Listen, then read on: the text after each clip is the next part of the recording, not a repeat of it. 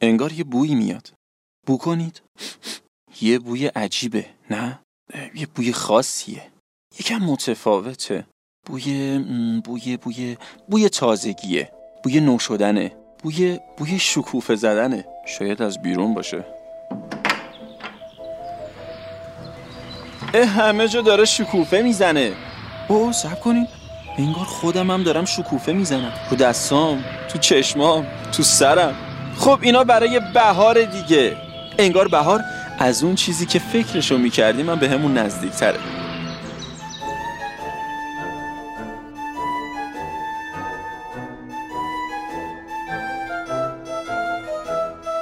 الان که شما دارین به این پادکست گوش میدین 1 اسفند ماه 1397 یا حالا یکم جلوتر. خب حالا بینش کاری نداریم. نکته مهم اینه که الان در برهه زمانی خطرناکی هستیم. یک بزنگاه تاریخی. الان شما چه بخواین چه نخواین وارد یه بازی میشین. یه بازی برد باخت و در نهایت از این بازی با له شدن عضله و شرح شدن خارج میشین. حتی در برخی موارد دیده شده که شخص مورد نظر با چشم کبود و پای شکسته به اول فروردین رسیده. بله، این ماه خونه تکونیه. وقتشه که مامانا از فرش گرفته تا لپتاپ رو بشورن و آویزون کنن روی بند. اصلا یهو دیدین شما رو هم انداختن توی مایع سفید کننده، خوابوندن که سفید چین واسه عید. به خدا واقعا چرا ما ایرانی‌ها توی اسفند و نرسیده به سال نو شروع به خونه تکونی میکنیم؟ دوست داریم خودمون رو اذیت کنیم؟ علاقه‌مندیم که تا جان در بدن داریم بشوریم و بسابیم؟ یا اینکه دلیل دیگه‌ای داره؟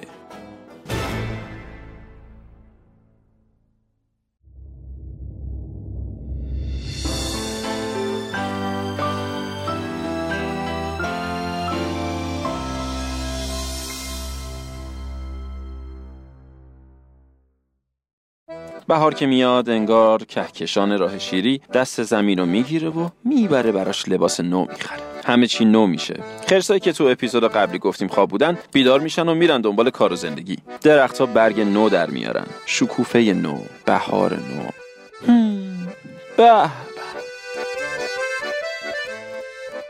ما ایرانی‌ها از خیلی سالای پیش زمین رو الگوی خودمون قرار دادیم. همونطور که زمین تو بهار نو و تازه میشه، ما هم سعی میکنیم با تمیز کردن خونه هامون هرچی آلودگی، پلشتی و حال ناخوشه رو بندازیم بره دور. برای ایرانیای باستان خونه تکونی نماد از بین بردن ناپاکی‌ها، آلودگی‌ها، سیاهی و فقر و اندوه بوده. یکی از رسمای باحال ما ایرانی‌ها توی روزای قبل از عید غبارروبی و گردگیریه. حتی توی بعضی از روستاها برای از بین بردن غبار و خاک در و دیوار خونه‌هاشون رو با دوغاب سفید میکنن تا همه جا نو بشه. تازه رسم بوده قدیم هر چی کاسه کوزه هم بوده میشکستن. البته سر کسی نه. در واقع یکی از کارهای خونه تکونیشون این بوده که کاسه کوزه های سفالی کهنه و ترک خورده رو میشکوندن. این کار تا مدت‌ها عجیب و شاید هم مسخره به نظر می اومد، تا اینکه دانشمندا گفتن شکستگی‌های ظرف‌ها محل تجمع میکروب هاست و نباید از ظرف‌هایی که ترک دارند استفاده بنماییم. اگه خیلی به این رسم قدیمیمون دقیق تر بشیم می‌بینیم که خیلی از کارهایی که ما دم عید می‌کنیم ریشه‌های علمی دارن، مثل همون کوزه شکستن. یا مثلا قدیما مردم فرشاشون رو می‌بردن جلو آفتاب پهن می‌کردن، با چوب همچین میزدنش که فرش بیچاره به صدا در میومد و میگفت مشکلت با من چیه؟ عیزه دلم. خب با این کار هرچی میکروب که لای تار و پود این فرشا بوده رو از بین میبردن. از طرف دیگه جابجا کردن اساسیه و تمیز کردنشون هم باعث حرکت انرژی تو خونه میشه، هم سطح اونو میبره بالا. منظورم همون انرژی عزیزه. اصلا توی فنگشویی که یه فلسفه و فن باستانی برای پیدا کردن چیدمان درست و مناسب اشیاست هم روی این موضوع خیلی تاکید دارن که انباشتگی، شلختگی، نامرتبی باعث محبوس شدن انرژی میشه. تأثیر خوبی روی سلامتی جسمی و روانی آدما نداره. اما خب ما ایرانی‌ها چون از قدیم خفن‌ترین خفن‌ها بودیم اینو میدونستیم و از سالی یه بار وسایلمون رو جابجا میکردیم. همون خونه تکونی عزیزه که هممون ازش فرار میکنیم. همه چی رو جابجا میکردیم و میشستیم که چی جابجا بشه. این چی اون چی نیستا. توی فلسفه فنگ شویی به انرژی میگن چی. اگه چی راکت بمونه و نتونه جریان آزادانه‌ای داشته باشه، به یک انرژی مخرب تبدیل میشه. برای همین باید هر چی کثیفی و آلودگی و بی‌نظمی تو خونه است رو از بین برد تا چی بتونه برای خودش آزادانه حرکت کنه، جولون بده و کیف کنه. شاید مهمترین نکته خونه تکونی پاکی و پاکیزگی باشه، اما بیاین امسال فقط خونه هامونو تمیز نکنیم، مثلا ذهنمون هم خونه تکونی کنیم. منظورمون همون لالوهای نورونی جذاب مغزه. آره دقیقاً همونجا. هرچی حسودی، کینه، افکار منفی و خلاصه هر چیز بد و بیهوده‌ای هست رو بتکونیم از ذهنمون بره بیرون. اینجوری مطمئن باشین تو سال جدید کل دنیا رو میتکونیم.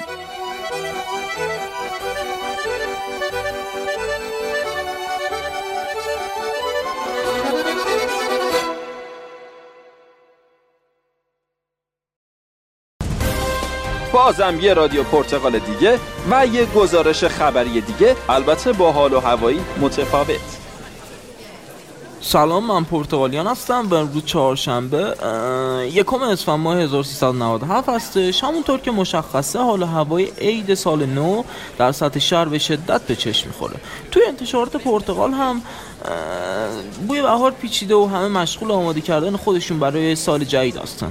برای همین ما تصمیم گرفتیم از این روزهای آخر سال، اونم از نوع پرتقالیش، برای شما گزارشی تهیه کنیم. با ما همراه باشیم.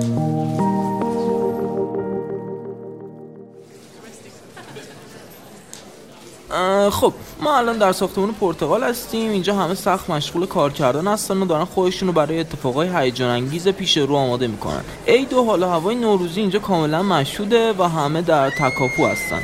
گویا در اتاق جلسه اتفاقی افتاده. سلام آقای سبزه، حالتون چطوره؟ چه اتفاقی افتاده؟ آقا بذار برم یه پماد سوختگی بیارم. مگه چه اتفاقی توی اتاق کنفرانس افتاده؟ نمیدونم چی شد، یه لیوان چای برگشت اون خانومی که تو ساختمون گرافیک خیلی زحمت میکشن. حالا خانومی که توی ساختمون گرافیک خیلی زحمت میکشن خوبه؟ بله خوب هستن ایشون. با اجازهتون من برم پماد سوختگی بیارم. بله بینندگان عزیز، حادثه هیچگاه خبر نمی‌کند. حواستون باشه زمانی که دارین چای به خانومی که توی یعنی چای به کسی تعارف میکنین چای روشون برنگرده. یعنی حواستون باشه که چیزی نشه، کلن احتیاط کنید. خب بهتره به ادامه گزارشمون برسیم. بله همونطور که گفتم کارکنان پرتقال هم سخت درگیر خونه تکونی هستن و خودشونو دارن برای سال جدید و نمایشگاه کتاب آماده میکنن. سلام خانم نارنجی، خوبین؟ سلام آقای پرتقالیان، حال شما؟ چه خبر؟ از حال و هوای این روزای پرتقال به ما بگین. ما توی پرتقال مثل همیشه داریم سعی می‌کنیم که بهترین کتابای جهان رو برای بچه‌های ایران چاپ کنیم. با توجه به اینکه توی اردیبهشت ما هم نمایشگاه کتاب در پیشه، خودمون رو داریم براش آماده می‌کنیم. کلی خبرای هیجان انگیز و چیزای باحال قرار توی غرفه پرتقال هم اتفاق بیفته. میشه چند تا از این خبرها رو به ما بگین؟ آقای پرتقالیان، من شما رو به خدای بزرگ میسپارم. خدافظ. مرسی از شما خانم نارنجی. خب دوستان عزیز و مهربان، گزارش ما در همینجا به پایان میرسه. امیدوارم که از این گزارش لذت برده باشین. آقای پرتقالیان، واحد تبلیغات انتشارات پرتقال. آقای پرتقالیان برای یه لحظه یه چیزی بگم و زود میرم. بچه‌ها بدبیاری‌های بکس کرابلی 2، ارازل و اوباش 6، خواهر عروسکی و مدرسه جاسوسی 4 به بازار اومدن. از دست شود دادید. راستی سال نو تو در پیشاپیش مبارکتون باش. خداحافظ. مرسی آقای شهابی از اطلاع رسانی ناگهانیتون. خب دیگه ما بیشتر از این وقتتون رو نمیگیریم تا یه گزارش دیگه و یه روز دیگه همتون رو به خدای بزرگ میسپاریم.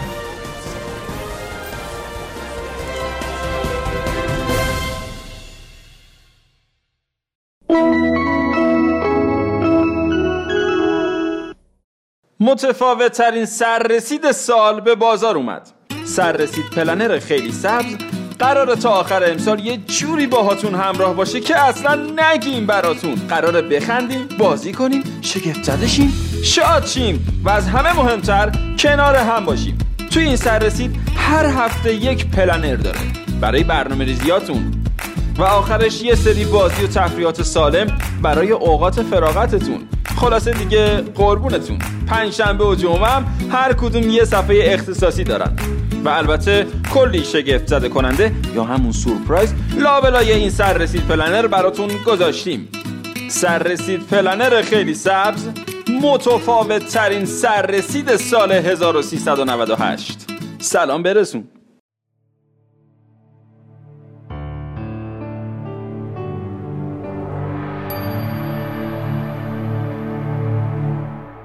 پنجم اسفند روز بزرگداشت خواجه نصیرالدین طوسی و روز مهندسه. خواجه نصیر شاعر، همه چیزدان، فیلسوف، متکلم، فقیه، ستاره شناس، اندیشمند، ریاضیدان، منجم، پزشک و معمار ایرانی بوده. یعنی به عبارتی آنچه همه خوبان داشتند رو خواجه نصیرالدین طوسی عزیز یک جا داشتن. زندگی این همه چیزدان بزرگ کلی فراز و نشیب داشته که در نوع خودش جالب توجهه. فرض کن زمان هولاکوخان زندگی میکنی و مثلا دانشمند ستاره شناس هستی. هولاکوخان که شهرتت رو شنیده بهت میگه یه چیز جالبی رو واسه من پیش بینی کن. تو هم پیش بینی میکنی فلان ساعت فلان شب خسوف میشه. فرض کن هولاکوخان خسوف رو که میبینه ازت بپرسه چون ما میدونستیم قرار ماه بگیره ماه گرفت، یا اگه نمیدونستیم هم ماه میگرفت. تو هم بگی به هر حال ماه میگرفت. اون وقت هولاکوخان ازت بپرسه اگه خبر داشته باشیم قرار ماه بگیره میتونیم جلوشو بگیریم یا نمیتونیم؟ تو هم بگی نمیتونیم. اون وقت هولاکوخان بپرسه حالا که نمیتونیم جلوشو بگیریم چه فرقی میکنه که پیش بینیش بکنیم یا نکنیم؟ تو چیکار میکنی تا به هولاکوخان که مملکتت رو گرفته و بی سوادم هست بفهمونی پیش بینی چه فایده‌ای داره؟ حالا بیا با اینقدر مخ نذار. بریم سراغ یه فرض دیگه. فرض کن تو با دوستات مشورت میکنی و ازشون کمک میگیری که توی زمان مشخص 2 تا دیگه مسی رو از بالای یه تپه که نزدیک خیمه هولاکوه بندازن پایین که سر و صدا کنه. بعدم میری در گوش هولاکوخان میگی تا چند دقیقه دیگه یه صدای وحشتناک میشنوی. شما نترسی، من بعداً دلیلش رو توضیح میدم. فقط واکنش بقیه رو نگاه کنی. بعد دوستاتون دیگه رو بندازن و همه از صداشون وحشت کنن و از این ور اون ور در برن. فقط هولاکوخان که از قبل خبر داشته عین خیالش نباشه. بعدش هم بری به هولاکوخان بگی پیش بینی به این درد میخوره. چون شما میدونستین قراره چه اتفاقی بیفته وحشت نکردین، ولی بقیه چون نمیدونستن قراره همچین صدایی بشنون همه وحشت کردن. فرض کن هولاکوخان هم به خاطر این درایتت تو رو مشاور خودش بکنه. چطوره؟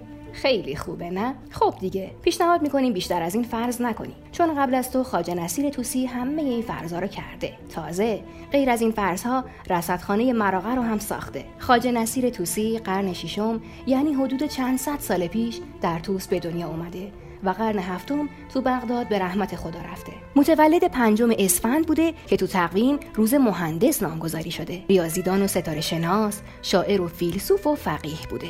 یعنی خداییش اون وقتا شبانه روز که 24 ساعت نبوده، هر روز 100 ساعت بوده. واسه همینم همه تو همه چی دانشمند بودن. الان دنیا اینجوری شده وقت نمی‌کنیم به هیچ درسمون برسیم. خواجه نصیر در علم مثلثات استاد بوده. تو فیزیک و جغرافیا هم همینطور. زمان هولاکوخان یعنی دوره سلجوقیان زندگی می‌کرده و مشاورش بوده. رصدخانه مراغه رو هم ایشون ساخته. 2 تا کتاب معروفشون هم که مطمئنم همتون خوندین، اخلاق ناصری و اساس الاقتباسه. یکی از شاگرداش علامه هلی بوده. تو مجله شوروی امروز هم گفته شده دانشمندای روسی جدول‌های نجومی خواجه نصیر رو مطالعه کردن و دیدن مختصات قاره امریکا رو 200 سال قبل از کشف کریستوف کلمب رو نقشه مشخص کرده بوده. خلاصه هیچ کاری نبوده که جناب خواجه نصیر طوسی انجام نداده باشه. اما با همه اینها شاید خیلیا به کارهای بزرگش آشنا نباشن. البته فقط خواجه نصیر نیست که این اتفاق براش افتاده. ما با زندگی و کارهای خیلی از بزرگان و مفاخر کشورمون آشنا نیستیم. امیدواریم یه روزی بیاد که هممون بیشتر با زندگی دانشمندا و مفاخر کشورمون آشنا بشیم.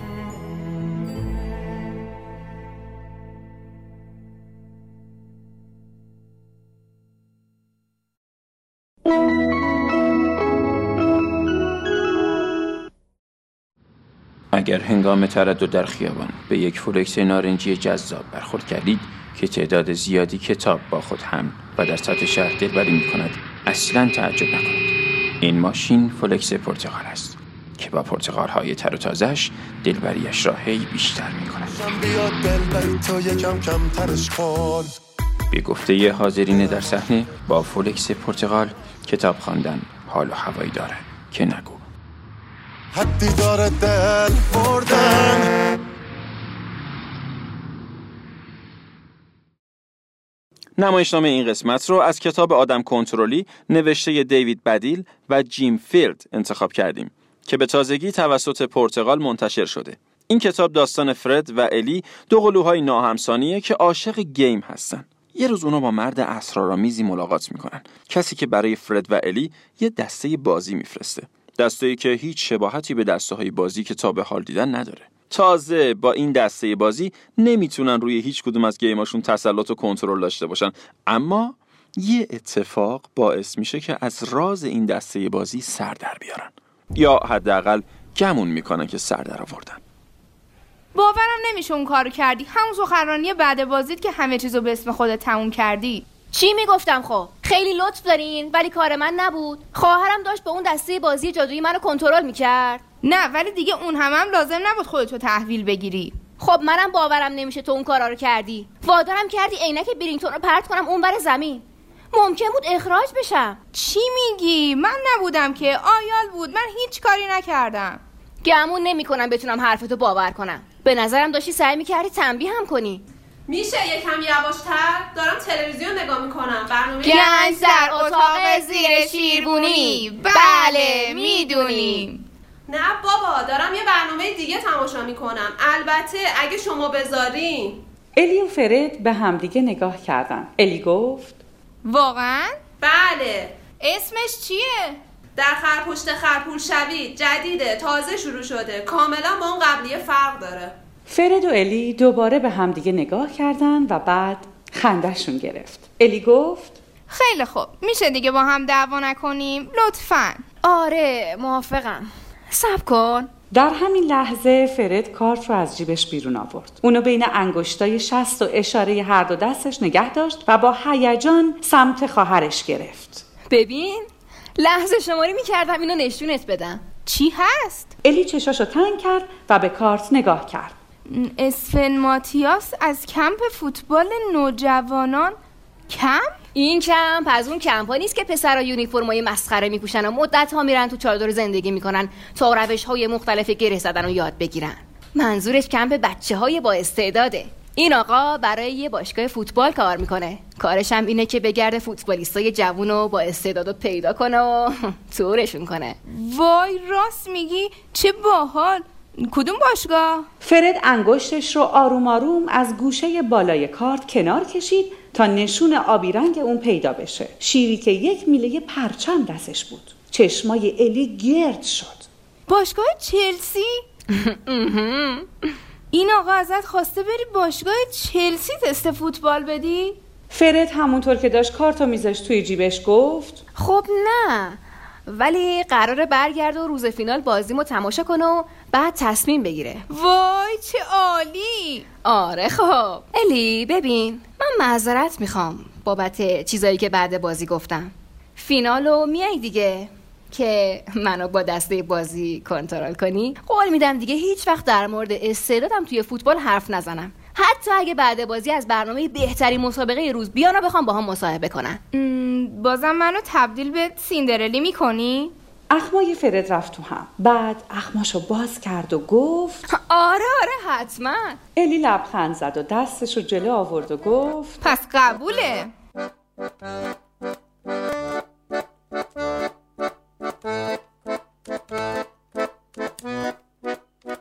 رادیو پرتقال توسط تیم تبلیغات انتشارات پرتقال تهیه و ساخته میشه. تمام تلاش تیم ما اینه که محتوایی با کیفیت در اختیار شما پرتقالیا بذاریم. همراهی شما تو این مسیر خیلی میتونه کمکمون کنه. منتظر ما باشین که با یه قسمت نوروزی متفاوت قراره بازم مهمونتون بشیم. تا یه ماه دیگه و یه رادیو پرتقال دیگه مواظب خودتون خیلی باشین.